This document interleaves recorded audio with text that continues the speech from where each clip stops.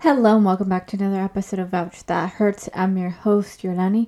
And in the honor of the Eras Tour by Taylor Swift, I want to talk about her success and how incredible of a human being she has been, and also how much she contributes to the music industry. So without any more chit chatting, let's get started. So let's talk about Taylor Swift for a moment.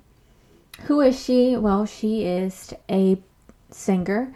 She started as a country singer and then she became a pop music artist. She has given us so many incredible albums and so incredible songs throughout the years, and I think it's incredible how much of an inspiration she is for so many women out there that are going through a dream, a goal, and yeah, so I want to talk about all things goals, her accomplishments, her downfalls, which I don't think they're downfalls, but failures, and in particular, just to let other people know that failures occur to everyone and to anyone. So let's talk about Taylor Swift when she started off. Her first song was Tim McGraw, if I'm not mistaken, and she started this song when she was 16.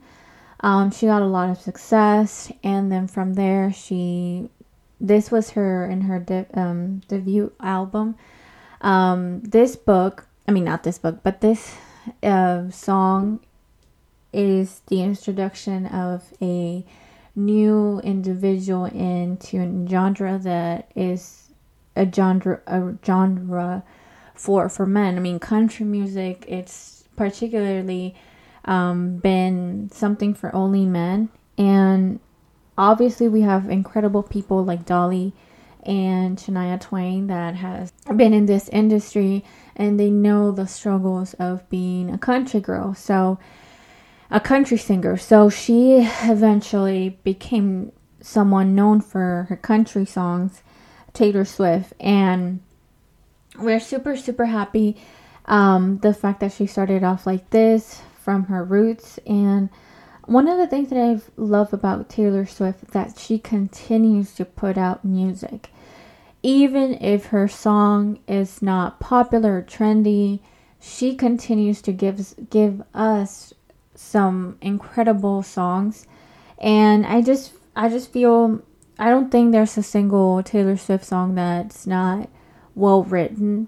I think each song has its own meaning, its own lyrical interpretation, and I just think it's just, why am I getting so many text messages? Anyways, I just feel that Taylor Swift is the way that she has progressed is incredible. So she was obviously so successful, and when she started off, but when she started, we all have to understand that she was a teenager. She didn't know much about confidence and was very shy and timid in interviews, and throughout the years we have seen a tremendous change, in which is confidence. And I love that so much, because I love the fact that she has been able to stand up on the things that she disagree on, and she likes to give her opinion. She likes to tell people what she's really about, and I think it's very important when a celebrity, when someone sticks up for themselves, because not many people do it because fear of judgment, fear of not selling their album, fear of rejection. But she actually has not done that. I mean, she doesn't do that. She likes to stand up for what she's believing at the time, and I think it's very important. So let's talk about one of her, it wasn't a failure, so it's not something that she should be ashamed of, because it was not her fault, but it's when Kanye West decides to take her incredible award to give it to Beyonce. I mean, Beyonce to me is one of my favorite people in this world, but let's talk about how Taylor Swift at the time, she was only 19 years old. And when you're at that time, it just feels very, very, I feel like I still would feel very, very sad if that happened to me at the age of 23. Because it's something very, very traumatic for a girl, especially when you're a 19-year-old who's succeeding, because she was having really great hits. It's very, very hard and very, very discouraging with when someone, when especially a man, and a man that totally doesn't listen to your songs and appreciate your artwork, starts telling about how you don't deserve something because someone else deserves it much more than you. So that is something that I've learned, that no matter how people perceive of you, you will always shine through. And that's something that Selena Gomez said on in some interview, how she, no matter how people perceive of you, you will always shine will always go through. So very, very disheartening that Taylor Swift had to deal with something like this. And another thing that I do feel bad for her is the fact that Scooter Braun decided to buy her masters. So eventually Taylor Swift makes music, and when she does this, she doesn't own her songs, even though she makes them and she writes them. Her label is the owner of that, and the owner at the time was a label that she was with since the start of her career, right? And that label decided to give the masters to someone else, to someone who Taylor Swift did not like. And it's just very, very sad how a guy was profiting off from a girl. So Scooter Braun got these masters, and then after that he decided to sell those masters to another company, to another corporation, and then from there he got profits off of that. So very, very discouraging how the hard work of a woman gets in the hands of a guy that doesn't deserve, that doesn't have ethical practices, who did not even bother to give a call to Taylor to say, hey, I'm buying your masters. She had to find all of this when the internet was also finding this. So can you imagine not getting a heads up by your producer, not the producer, but by the person who's selling and buying your property? Can you imagine having a house and then you have someone else having ownership on that house, and that the house that you've been having, it's now been sold by someone that you don't like and you don't trust? That's how I would feel. That's how I put it into perspective. So eventually Taylor Swift never got a hold of her masters. But the good thing from all of this discouragement is that she decided to re-record all of her albums. And let me tell you, she has been making more bank than what she would have gotten if she had gotten her own master. So why her masters, her re-recordings are so important. Well, number one, she's re-recording them because her now label, she now has a different label. I don't remember the exact label company that she's under. Now the label gives her total control of her masters, so she owns the masters, which is so, so incredible. Your masters is basically a piece of property that belongs to you. That's how I see it in terms of music. I'm not a music lawyer or anything of that nature, but I that's how I see it, right?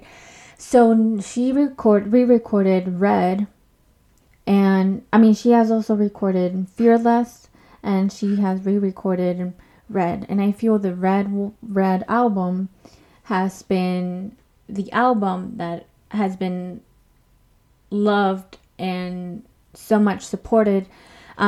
This album was re-recorded back in November 2021, so it's been over a year.